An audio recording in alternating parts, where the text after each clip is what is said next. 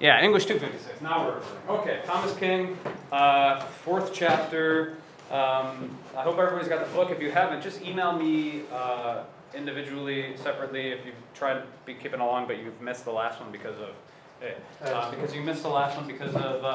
not having the book or something. Please email me. I actually have a PDF of chapter 5. So if you don't have the book or it didn't come through, whatever, however, I mean, you guys wrote posts, so I don't suspect that that's the case for most of you.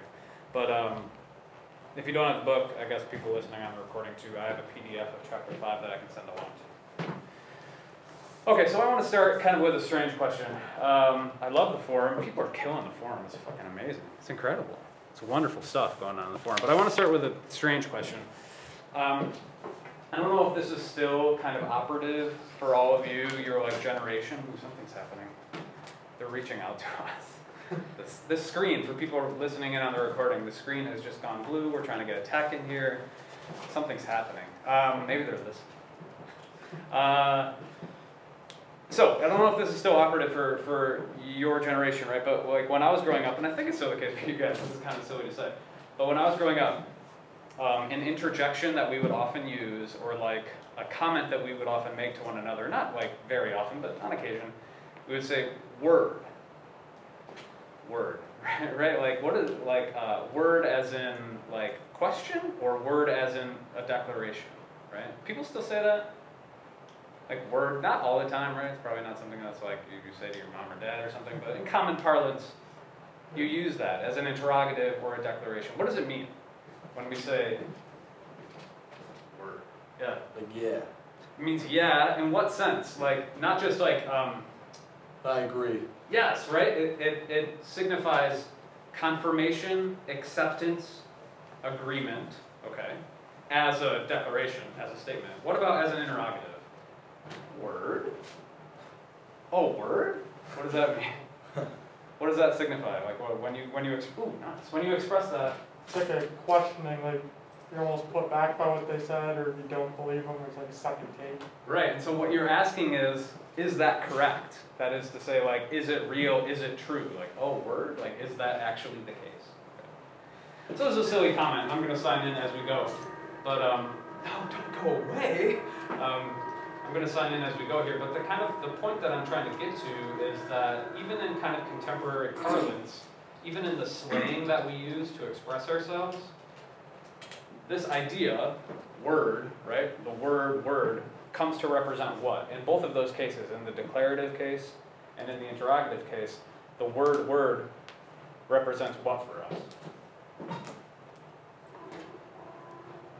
Something like authority, something like correctness, right? If we say, oh, word as a question, we're basically saying, is that correct? Is that true? Is that right? All right? If we say word as a declaration, we're saying like, yeah, I agree, I accept, great, awesome, cool, affirmation, right?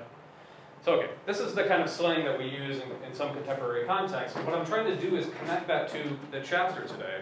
A lot of you guys wrote on the forum about this very idea, that a lot of what's happening in this chapter today is about the division between oral expression, spoken thought, spoken expression, and the written word, right?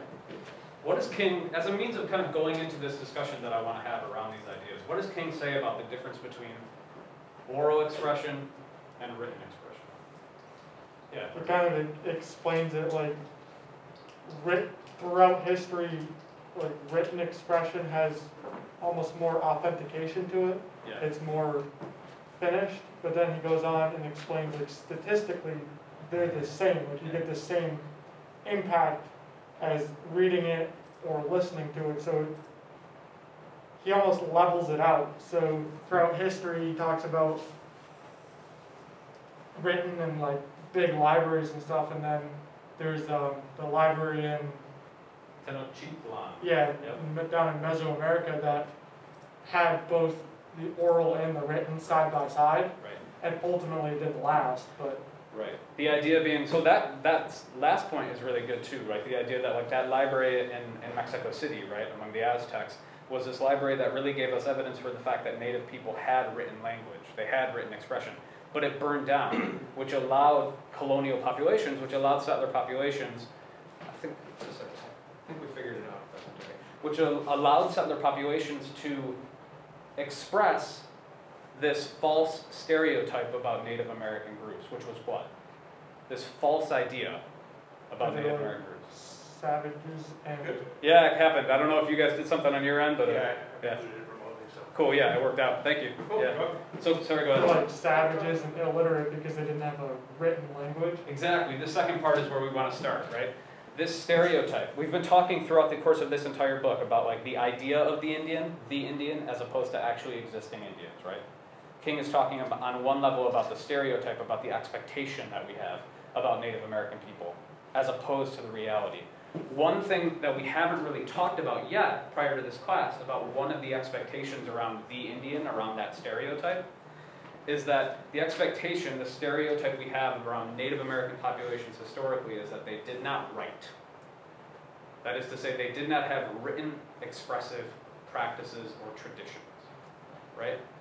That idea was used in the service of Tucker, as you're saying, identifying, establishing, or characterizing Native American populations as savage or inferior.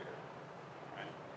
So why would written expression be held as it is in our slang with the word, why would written expression be held as more authentic? Culturally superior than oral expression. Now, It's looked at like more civilized as compared to oral stories. why? What characteristics of written expression? That's totally right. I think just like writing in general is just like looked at as I don't know, like it's a little more like it's more trustworthy, I guess. Yeah, why? Yes. Because like it's written down. Like when you tell a story, you can change it up every time, like in a different way. Yeah. So there's A tangibility to it. yeah, there's a tangibility to writing, but when you start to write, something is written down, that's forever, right? These are, again, we're working in abstractions, like clearly you can write something in pencil and erase it and it's gone. But we're talking about like big, abstract ideas. Yeah, go ahead. Also, like writing's more like educational than just speaking, I guess. According to the expectation that we have, writing is something that's certainly more formal, right? It has a close, like you come to class having read writing. The things that I'm asking for you are all writing, right? I'm not asking you to, we're speaking in class, but this is a much more informal context than like you write a paper, you write on the forum, you read writing prior to class, all of these things. Okay, so yeah, writing does have this sense of like superiority in terms of its educational value, right? But it also has a sense of superiority. Again, we're talking in abstractions, right? We bring out these expectations and these stereotypes in order to question them in a minute, but we have to establish the expectation and a stereotype before we can question it, right? So writing has a kind of close connection to education, a kind of more civilized mode of discourse than the oral mode of discourse. But also writing is seen as superior because it's permanent, right, in the abstract. Writing is a permanent way of communicating. Now, if you can communicate through permanent means, right, you write something down, and it doesn't, as if you were speaking it, just vanish into thin air, never to be heard again. Right, again, we're speaking in abstractions, like I'm literally recording the class, so clearly speaking doesn't vanish into thin air, but like, it's abstractions, right? When you write something down, the fact that it's permanent, what does that allow you to do? It's like, as a culture, as a society, as a civilization, this is actually a crazy, huge, fucking massive idea. Like, what does the introduction of the written word allow a culture or a society or a civilization to do? Can you go back and reference it? Yes, what does that mean? Like, this is huge. What does that mean? That you can go back to something and reference something that you've written before. So for documentation, like if you write it down and then something happens in the future, you can look back and say, all right, we set a precedent here. Yeah. And then it sort of sets like a guideline throughout time. Okay, so if we're talking about like laws, the fact that you can write them down does that. What else could we? Laws. Laws, yeah, say more. Like, why would it be important to write down laws?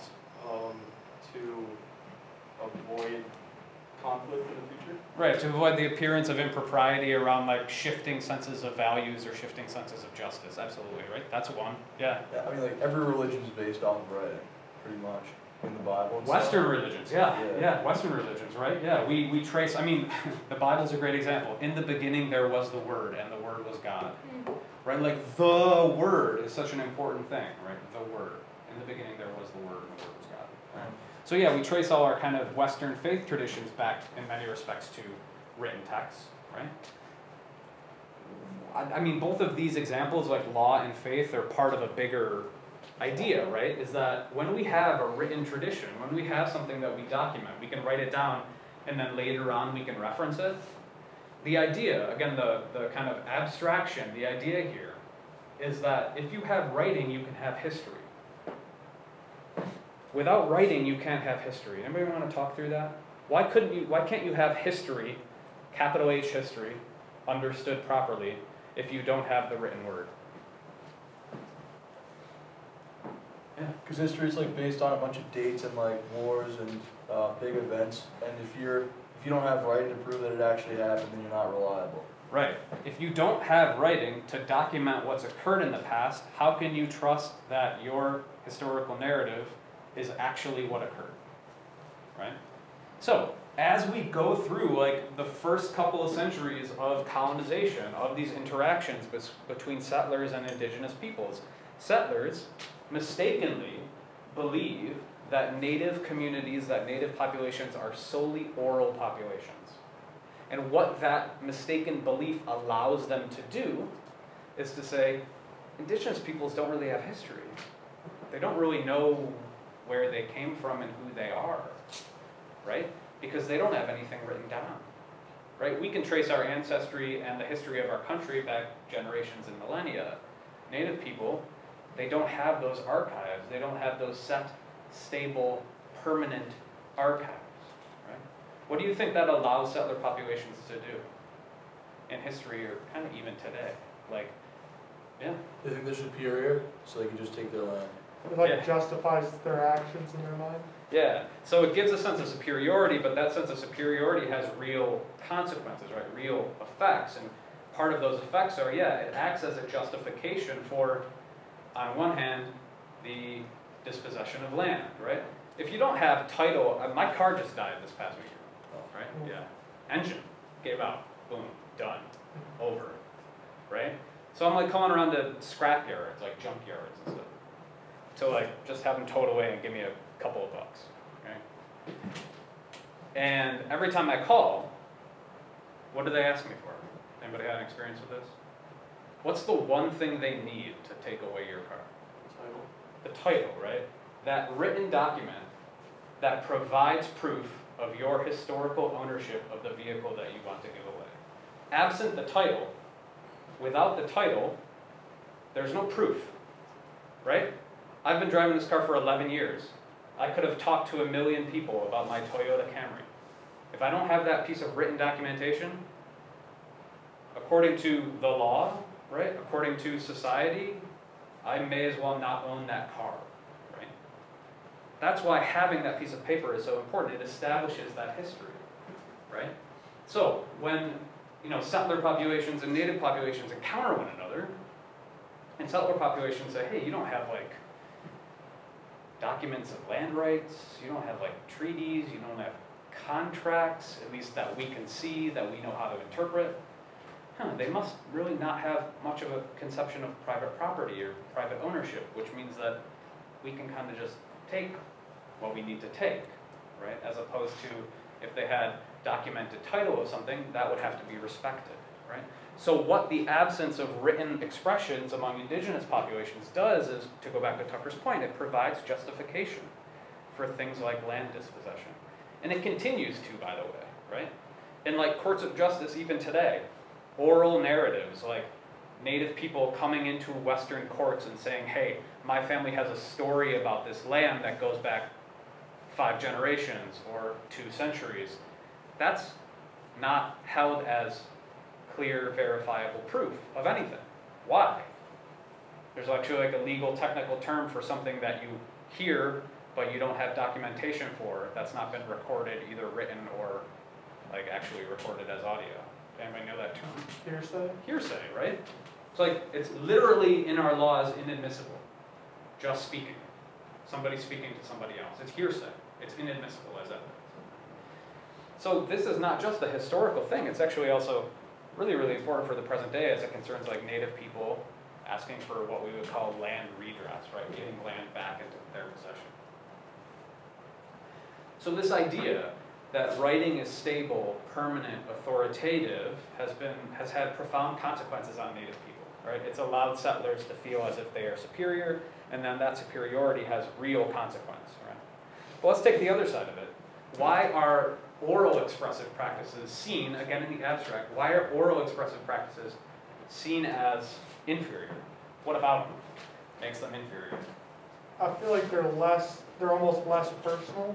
So like if someone writes something down, you can take your own spin on it, you can take your own interpretation on it, versus, so like if you're reading a book than a movie, for example, Yeah. so you develop a character and a plot and everything in your mind, Yeah. but then if you watch the movie and it's not what you imagined, it's just completely different. So oral, it doesn't really have that it has aspects of personalization, but it's kind of like their narrative. Okay. Yeah. Wait. Well. You know what I mean? Yeah, but I want to slightly twist this because in a kind of general way, right? What we would say is that oral discourse, oral expressive practices are actually more personal. But I actually think that's what you're saying. I just want to get there. Why would we think that oral discourses or oral expressions are more personal to the person who's doing the telling? Because they're the ones that remember it. It's their view of what happened. Right, that's one part of it, is that it's only theirs, right? They haven't written it down and shared it as an authoritative story, so it's personal to them. And then what else? I feel like, sorry, you could see like, kind of like the person's body language when they're telling it to you and like their like how they feel about it. Meanwhile, when you write it, like you have no idea, like you can't read their body language from something that's written. Precisely. This is the other reason why, traditionally speaking, we understand oral discourse to be more personal, more intimate, is because in order to hear it, in order to have it be expressed to you, you have to be there, right? Again, we're not talking about like modern technology. We're talking in abstract philosophical terms, right? You have to be there with that person. You see their tone. You see what they're doing. You see the excitement in whatever, like you see their sadness, whatever, right? So, in order to, like, have an oral expression, to understand somebody who's speaking to you, you have to be intimately close to them, right? As opposed to writing, which is characterized by its ability to travel long distances where messages can be sent and received across thousands of miles. So what happens with writing is it distances the message from the sender of the message. You can't have that in oral discourse. You can't distance the message from the sender of the message. If you distance the message from the sender of the message, and this goes back to Tucker's point, if you distance the message from the sender of the message, what happens to the message? Anybody played the game, the telephone game? The message becomes distorted. Yeah. It doesn't just have to be in kind of a silly way that we understand with the telephone game, like you start with like a legitimate phrase and then you say it to your 2-year-old and it ends up being like poopy face or something like that. That's not necessarily all that it has to be. It can just be slight variations, slight changes on a theme, right? Rhythms and repetitions, but with differences, right? That's what happens with oral stories as they're told and retold and retold and retold and retold and never written down, right? So there's no authoritative original, right? Because nothing's ever been written down. So as the story changes, subtle variations occur, and that's what the new story is. Think about that idea. The story continues to change. Subtle variations occur, but there's a pattern that's laid down by the original. There's riffs on it, slight changes in the details, but at its foundation, it's the same. What might that remind you of from this book? Slight changes, slight subtle variations, but generally speaking, it's the same. Yeah. When he was, when he said that he went from like a passionate speaker on behalf of his people to a spokesperson. Yeah, what do you mean by that? How is that like a slight variation? I guess he wasn't, the emotional component of, wasn't there that originally was there because he became so like used to what he was talking about. Good, so that personal experience of King saying like, oh, I'm telling this story over and over and over again, by the time the 50th time, it is no longer he's no longer emotionally invested in the story, he becomes a spokesperson. Yeah, that's a really good kind of example of that from his personal history.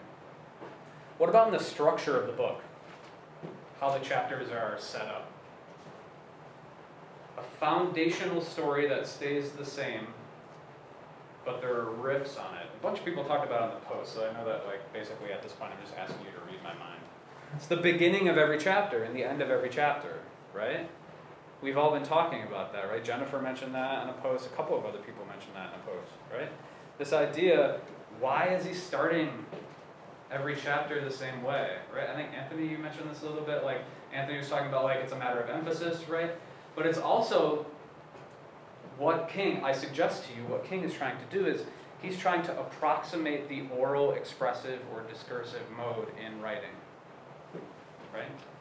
He's giving you the same story, but almost as if it's through a game of telephone, a slight change, a slight variation at the beginning and at the end.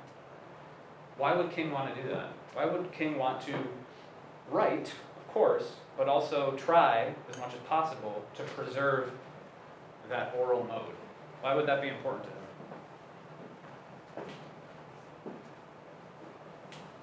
Just speculate. I mean, he's a Native American man, right? He's talking about the importance of oral stories.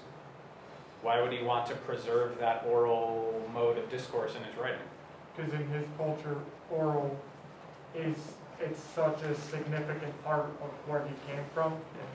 So the way he interprets stories are like orally, and he felt like he got stuff out of them. So he wants to give that to the readers and give that to other people. Great, yeah. Enhancing the oral. Yeah. So in the absence of being able to like actually be here with us and tell us the story in an intimate, personalized setting, what he's trying to do through the book, right? The book can be incredibly distancing as a material artifact. Like you pick up a book, you don't know anything about the author. You might know literally nothing about the author if they don't tell you anything about them. It's a very distancing thing.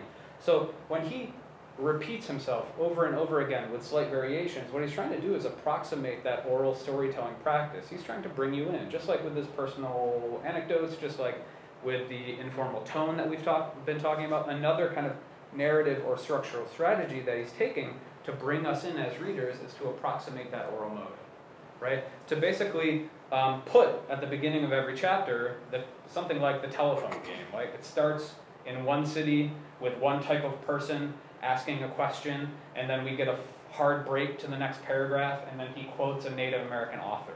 Every chapter starts the same way.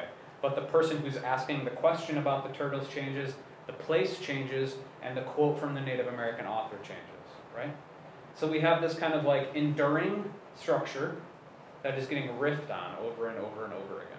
So what I'm suggesting to you, and this is really important for how the class moves forward, what I'm suggesting to you is that in these pieces of Native American writing, not only King's, but everything we're going to read, you're going to find traces of quote-unquote the oral, right? Either through repetition with a difference, or through the informality of the tone, to go back all the way to Matt's point about how like the writing is kind of very formal. Andrea, who takes the class online but is in this group, also talked about that, right? She said that when King is talking about writing, right, he uses very formal and stilted language. When he's talking about oral expression, he actually uses very informal and colloquial, kind of everyday language, right? So you can see the connection between the form and the content there. That happens not just in King, that actually happens in most Native literature, is that Native authors are trying to approximate the oral mode in writing. Okay? Why would they want both? Right, we want to preserve the oral, but we also want to write as well. Why would we want both? King actually gives us one answer, but there's a bunch of them. Why do Native authors write? What does it allow them to do for their audience? A couple of people mentioned this. What does it allow? Anybody remember what King says? He says that what Native American writing allows Native authors to do is to bring those stories that wouldn't otherwise be available to non-native audiences. It allows them to be brought to non-native audiences, right? Because that writing, those ideas, those stories can now travel distances. They can be separated from the speaker.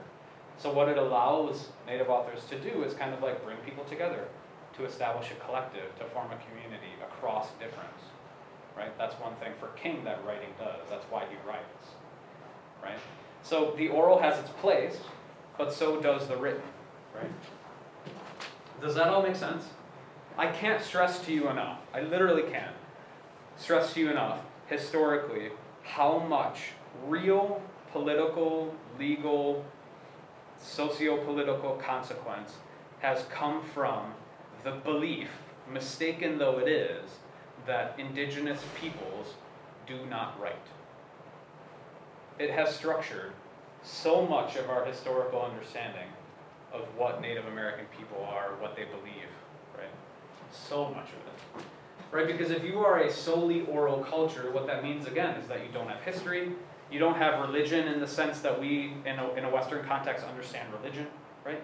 You don't have private property ownership, you don't have laws in the same way that people in the West understand laws. You can't have any of that, so it's said, without writing. Because writing provides that authoritative, stable, and static marker of a connection to one's past. Whereas oral expressions are evanescent. They fly away, they vanish. You utter them and then they're gone.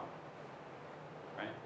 You can't ever grasp that oral expression and make sure it's the same across time. Profound implications for how we understand Native American people. Questions on that? Huge deal. Huge idea, right? Huge idea. Okay, next thing to say about that then is that, like, King gestures toward this, but he doesn't really make too much row of it. He doesn't say too much about it, but it actually is the case that indigenous communities in North America, prior to colonization and much long after colonization and still today, have their own written traditions, right? They actually do have written expressive practices. So this idea from the Indian that we understand Indian people to not have writing, to only be oral, is actually not true. It's never been true, right? So I want to give you just a couple of examples of like Native American writing, right? It's not the type of writing that you maybe understand to be writing, but we're going to talk about what they are all the same. Actually, I have a little sheet to hand out about this. The top of this handout, which I will post online for those of you listening at home, is just 2 quotes from King. It's the first 2 assumptions about the idea of native cultures being oral. And then on the bottom is a list of the Native American writing systems that I'm going to go over right now.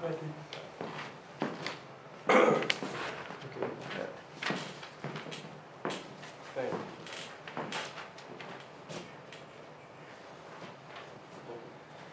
Okay, so I just want to go over these just kind of for the hell of it, to give you a sense, to give you a flavor of the types of writing systems that were available to Native American communities prior to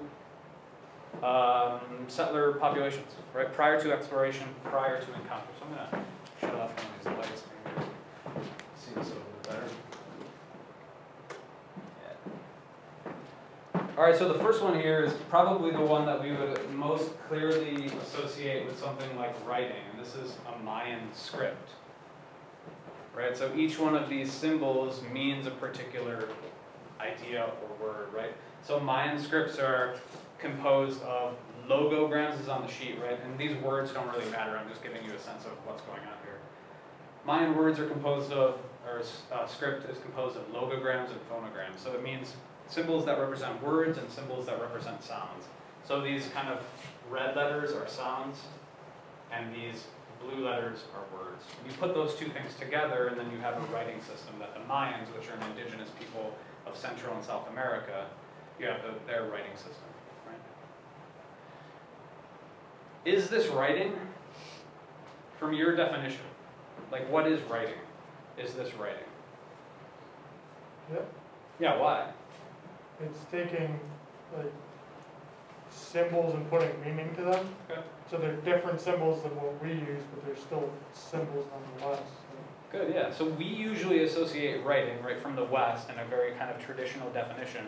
We think of writing as symbols, you know, like visual images that approximate sounds, basically, right? When we think about alphabetic writing, we think about each letter in the alphabet representing what's called a phoneme, which is a small, discrete unit of speech, right? That's what we usually think of as writing. Writing is the inscribed visual representation of the sounds we make to express ourselves, right? So in some sense, this does really align with that traditional notion of writing, right? Because there are sounds. But not entirely, too, because there are also symbols that represent, you know, words, not just sounds, right? So that's a little bit different, but still pretty much what we would think of as writing. And in fact, if you are working with a really traditional definition of writing, this Mayan script is like the only writing system in North America prior to colonization. Like if you're working with a really traditional conception of writing. Okay. But there are other written expressions in North America prior to colonization, right? There's actually a bunch of them. The Anishinaabe are an indigenous group that's native to the eastern and central Great Lakes. Okay, another word for the Anishinaabe is the Ojibwe. Another word is the Chippewa. You might be familiar with these words. The Ottawa, right? All of these are Anishinaabe people. Okay, so these are pictograms and ideograms where you have symbols that represent ideas, right? So pictograms are symbols that represent basically what you see, right? So you have like a fish here that represents a fish, but then you also have like a symbol that represents something intangible, like that thing that kind of looks like a bullseye with a stick coming out of the bottom of it. Right? So they don't really resemble what they represent. But it might be a writing system, is it? Does this kind of qualify as writing in a traditional Western definition? Probably not. But we might think of it as writing. Why? What's that really important characteristic of writing? It's like permanence. Yeah. There's permanence, right? Presumably there are people, and there are, who know how to read this. So this is an archive of something, right? It could be laws. It could be faith. It could be religion. It could be history, right? If you have the ability, the competencies to read this, this is evidence of some historical documentation of something. So in that respect, yeah, in many cases, we can think of this as writing. This is another example. Again, I'm just going through these just to give you kind of rundown of the varied ways that this idea that native people didn't have writing is just kind of false, right? It's part of what King calls the idea of the Indian, right? It's not actually true, and it never has been. This is a bear skin that's been tanned, and then you see that there are images that are drawn onto the hide in a kind of counterclockwise circular pattern. It starts from the center and radiates out to the outside of the hide in a circular pattern. Does anybody know what this is? It's called a winter count. Does anybody familiar with that? What it is? It's actually something like a written history, almost like a calendar or something. Every single image that you see, right? So like this red image here, or all of these red dots surrounded by this kind of horseshoe shape. Every single image represents the most important thing according to the Lakota, which are a Plains indigenous tribe, right? Another name for the Lakota is the Sioux. Right? That image, each one of those images represents the most important thing that happened to the Lakota that year. Okay? So each one of those images represents one thing that happened to the Lakota that year, and whoever made this winter count decided that that was the most important thing that happened to those people that year. So in this sense, this is very much like a recorded history, right? This provides the Lakota with an account of their past. It's really interesting to know, and this is just kind of an aside, right? Like when the Lakota are decimated at the closing of the frontier in 1890 in the Battle of Wounded Knee, right? Or when the Lakota and the Dakota defeat Custer in Custer's last stand, right? at Standing Rock, right? Those events are actually not represented on the winter counts. So for the Lakota, those events weren't the most important events of the year, even though like Custer's Last Stand or Wounded Knee have become, even for like Western Americans, even for settlers, they've become really important historical touchstones for conflicts between settlers and indigenous people. For the Lakota, those weren't the most important things that year. Kind of interesting, yeah. Is that supposed to be a meteorite in the top left corner? A what in the double corner? Is that like a meteor? Or is that Yeah, it is. Yep. It's an astronomical event. Astrological? No, astronomical. Right? Astrological is like what's your sign? I'm an Aries. Rising, setting. I don't know. Is that? Yeah, it's a meteor. Yeah. They're making observations about space objects and stuff for sure. I believe that the one with the red dots is like the introduction of the smallpox epidemic, speaking to our times. Viral diseases, right? Like, so this event, one image represents one event, and that's taken to be something like the most important event of the year. So it's a recording of history. Again, it's not like writing, like we understand it, like alphabetic writing, where each letter represents a sound that we make in an expression, right? But it is writing in a particular way. So this gives the lie. I guess all these things are kind of pointing to the idea that this gives the lie to the idea that indigenous people prior to colonization don't have a sense of themselves as historical beings. They clearly do. They have historical narratives.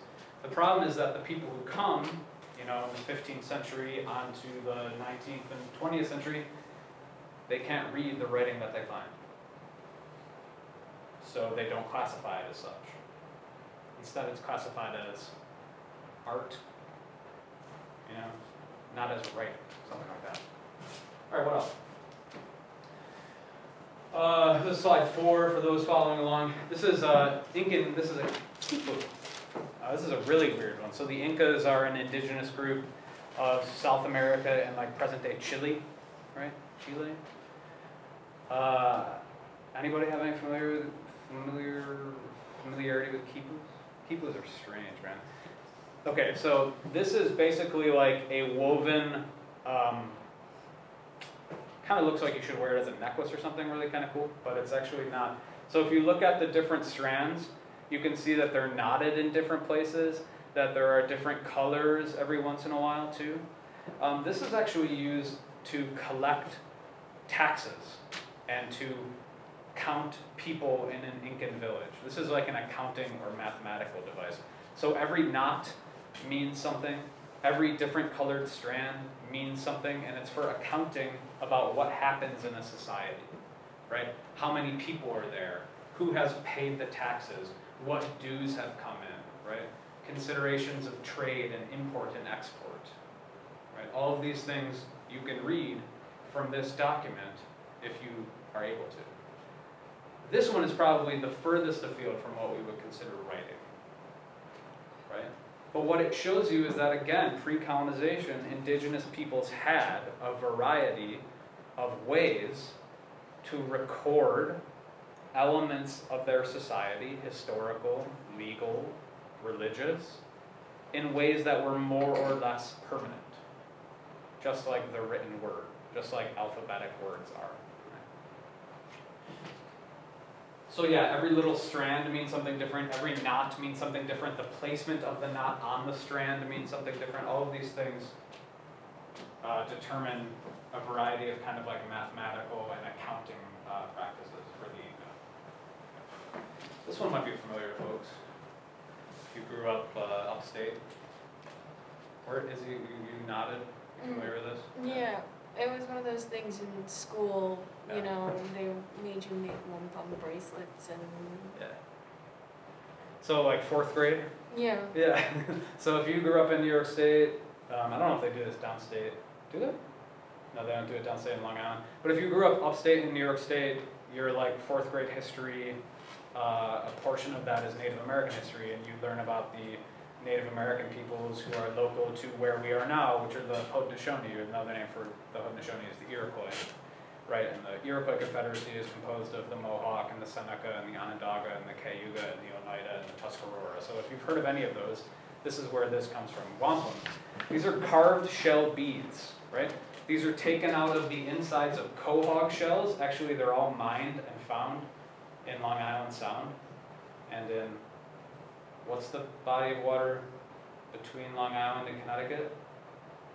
Is that Long Island Sound? No, Long Island Sound is below Long Island. Come on, Long Island, right? Yeah, but geography is In any case, these shells are found in that area in the Northeast, and then via trade routes, they actually make it up to the Haudenosaunee in upstate New York.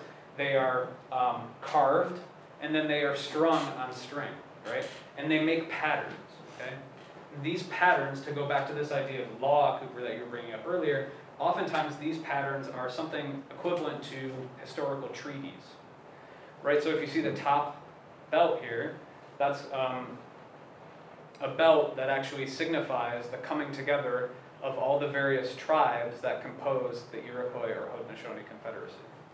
Right, so this belt is actually the historical record for the confederation of a bunch of different tribes. If you read this belt from left to right, what you see is, if you know how to read it, the first kind of rectangle or square all the way to the left is the Seneca, then the Cayuga. The Onondaga are in the center. They're called the keepers of the central fire, and at Onondaga is where the white tree of peace is planted. That's the white tree. To the right of the Onondaga, if you're going west to east across central New York, is the Oneida, and then all the way to the east in like present-day Albany and thereabouts is the Mohawk. Right? So this is a recording of a political arrangement. It's a treaty. It's a coming together of different peoples. Same with this one, but we'll leave that alone in the service or interest of time. That's another belt that records a political arrangement. This belt records the political arrangement between the Haudenosaunee and the settlers. The Haudenosaunee are traveling along this beaded purple road. The settlers are traveling along this beaded purple road. They're traveling in the same path. They're going down the same road, as it were, but they're never crossing into one another's boats or cars, however you want to think about it. Right? The idea is that what it's documenting is a treaty relationship or a political arrangement based on mutual coexistence without interference. Right? Again, this is recording a political arrangement. It's not like a treaty. It's not like a constitution like we understand writing and history to be, but it's still doing something that we understand to be the province of writing. Do we have one more? Yeah. This last one is actually developed after colonization. This is the Cherokee syllabary. So whereas up above on this notice you see that it's written in the alphabet. So the alphabet, each letter of an alphabet records what's called a phoneme, like I said, one kind of discrete unit of sound, like ah, that's a phoneme, ah. In a syllabary, each one of these symbols records not a phoneme, a discrete unit of sound, but a syllable, right? So a longer unit of sound. Okay. So each one of these symbols records a syllable. And you put them together and you form words. Right? So this was developed by the Cherokee in the 19th century. It's another written tradition among indigenous peoples. Okay. Cool? Any thoughts about any of those? Again, I just kind of want to give you a rundown of these written traditions. The reason being is that, like I said, it's been so crucial, so critical to our understanding of the Indian, that imagined, stereotypical, expected notion of what an Indian person is, that Indian people are solely oral in their culture. They only have oral expressive practices. That allows us as settlers to say so many wrong things about Native American communities and about Native American history. What we don't realize, and what King is bringing us to, right, is that all along Native people have been writing, okay? And this is a really nice segue to the last point I want to make. All along Native people have been writing. So, when Native people write now, it's not some corruption of some past historical tradition. It's not like some new thing And when they start to write, they've broken from their past. They can no longer access their historical culture, right? No, native people writing is completely consonant, completely aligned with, completely comfortable with native historical cultures and native histories. Right? So this is a really important point that like people, students in Intro to American Indian Literature or Intro to American Indian History, they often run into this problem, is they start reading, writing by Native Americans, and by virtue of the Native American person writing, you immediately think, oh, this guy's not traditional. Like he's distanced from his tribe. Like he's been colonized, right? If he's writing, he must have already been colonized, right? Because writing is solely a Western practice. What I'm trying to show you is that's not true. So when you read something by a Native American person, even historically, you have to understand that that's not some like sellout corruption of their tradition or of their culture or of their society. That's something they've done all along, just in, as King says, and Matt, as you brought up in your post, and I think Jennifer too, in new forms, right? That's all it is. It's just writing in a new form. It's not something radically new. It's not a corruption of something from previous. Cool? Yeah. I like this stuff. As you, I hope, can tell. Have a good one. Be in touch if you need. Stay safe. Be healthy. I hope to see you here next week.